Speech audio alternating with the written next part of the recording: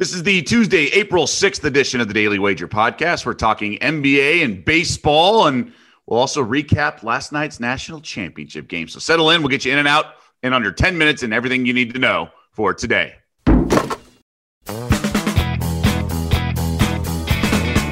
Welcome to the Daily Wager podcast presented by DraftKings, America's top-rated daily fantasy app. I'm Doug Kazarian, joined by Tyler Fulgham.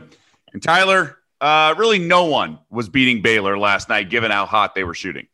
No, I mean, from the jump, I think they had, 12-point lead, something like that, just a few minutes into the game. And Gonzaga was game to try and make it a close game. They tried to keep cutting it inside that 10 number, but Baylor always had an answer. Jared Butler with 20 and 7 and just a dominant performance on the offensive glass as a whole. They were the better team last night, and there was no fluke about that victory.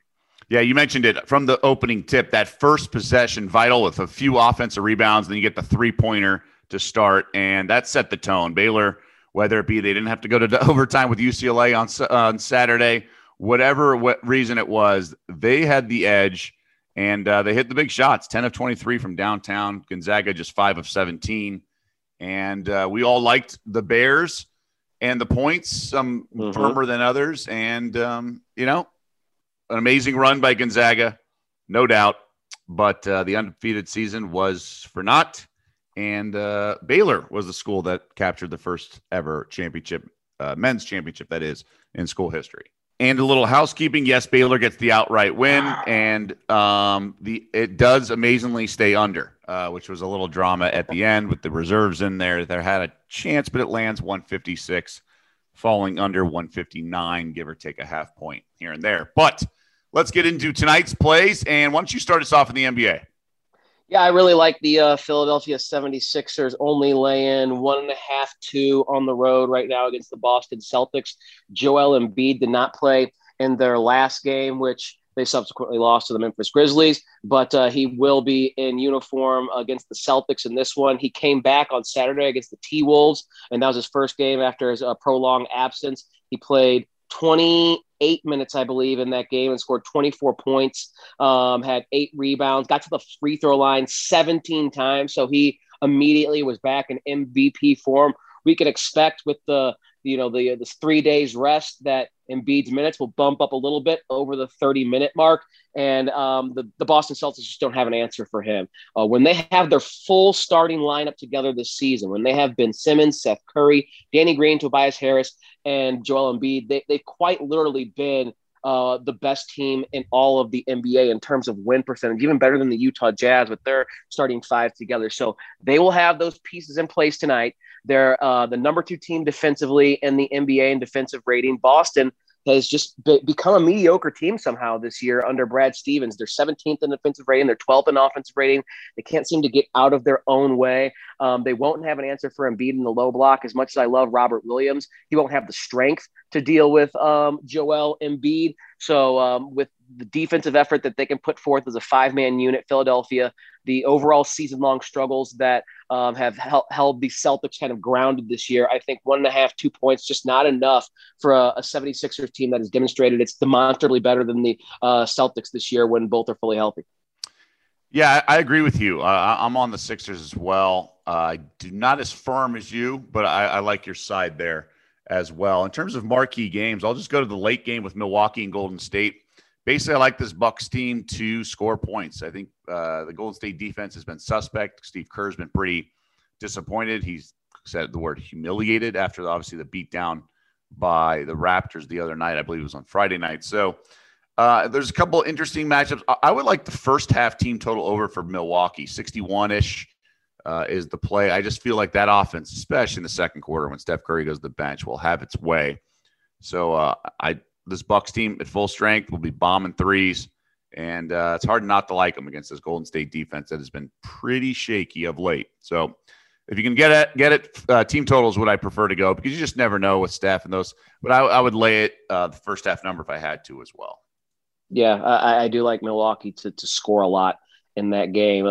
subsequently kind of tailing your logic there. I think Giannis is in line for a big game. So if you look at some of his player or point props or his point plus assist plus rebounds, I think he's going to have a full stat line in this matchup. And if you get a number you like, I would jump on that because I do think Milwaukee's going to score and Giannis is going to be a focal point of that. Great. And you have another prop for us here. Speaking of points, assists, and rebounds, Doug, we know the LA Lakers are not in good shape right now. The same can be said for the Toronto Raptors too. Those two teams meeting today in a game that is that might be ugly in terms of its aesthetic. We know on the Toronto side, Kyle Lowry is out, and we just learned this morning that Fred VanVleet is out. So we know that most of the offense is going to be focused on one guy, and that's Pascal Siakam.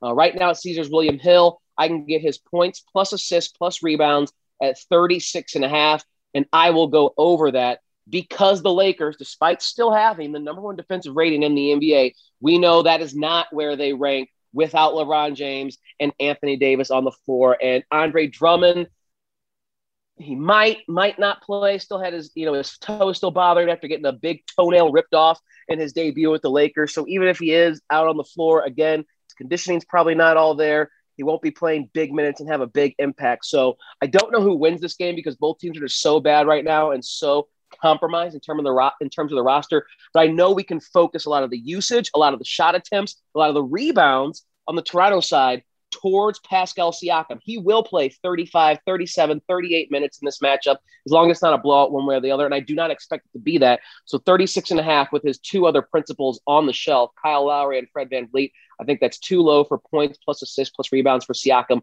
against a defense that he should have no trouble taking advantage of without LeBron and AD.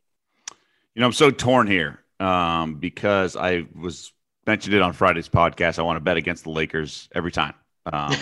Every single time without LeBron and AD. But without that backcourt of Lowry and VanVleet, I'm a little reluctant here. I think the line's about right. But if you want to keep fading them, like Friday, look, they played amazing, right? Had all the threes. Kuzma was incredible. They go into Sacramento and win. But I said, even if they win, just go to the next game, play it again because they'll lay an egg. And certainly they did that on Sunday against the Clippers. So they probably come to play a little bit. I think Schroeder's probably going to have a big game. I don't know. I would just, if you want, like Toronto. But I am going to the over in the Bulls-Pacers game. 226.5. Basically, this Chicago team, you add Vucevic, is all on the over kind of with offense and the defense, right? The lack of defense with Vucevic, the over.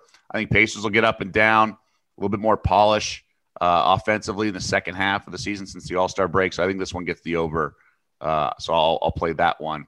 It's kind of like my official second play. Do you got anything else to round us out? Yeah, I do have something in the bigs, Doug. The Nats will finally make their season debut against the Atlanta Braves, and I can get the Nats run line at plus 160. So that means they got to win by at least 2 runs against the Atlanta Braves, and they have their ace Max Scherzer on the bump since they haven't yet played a game this year. Yeah. Scherzer hasn't yet started, so this is an opening day assignment against the number 4 starter for the Atlanta Braves and Drew Smyly. So the Braves are a good team, and Juan Soto, we don't know if he's going to be in or out of the lineup as he's been day-to-day here with an injury. Hopefully he is able to play because that obviously makes the Nats offense much better, but they do have some right-handed bats that can do damage against Drew Smyly, a lefty. He's not an imposing one either. And with Scherzer as the starter on the other bump, I think it's going to be a rough day, at least for the first 6 or 7 innings for the Braves offense to put some runs on the board. So get a fast start against Smyly, get out to that 3-4 run lead for the Nats and give Max Scherzer some support. And I love that price. I love that return. Plus 160 for the Nats, backed by Max Scherzer to win by 2 runs against the Atlanta Braves. Oh, by the way, the Atlanta Braves team that was swept by the Philadelphia Phillies to open the season. So they've gotten off to a slow start. I think we have a spot here where we get a really good price on one of the best pitchers in Major League Baseball, Max Scherzer. Sounds good. It is interesting to see this schedule unfold. Obviously, we've had the COVID situation with Washington, but, you pick our spots, move forward. Good to see the baseball season is officially back with DeGrom getting no run support, bullpen blowing his game, and it's off and running, right? So it does feel like home again. Yes, it does. Because I did like it a little bit there, but in terms of yesterday's game with the Mets. And all right, man, well, that's going to do it for this pod. Good stuff as always, Tyler. We are focusing much more on baseball and the NBA now with college basketball in our rearview mirror. So that'll do it under 10 minutes as promised. Please do us a favor. Don't forget to rate, review, and subscribe It helps us out a lot.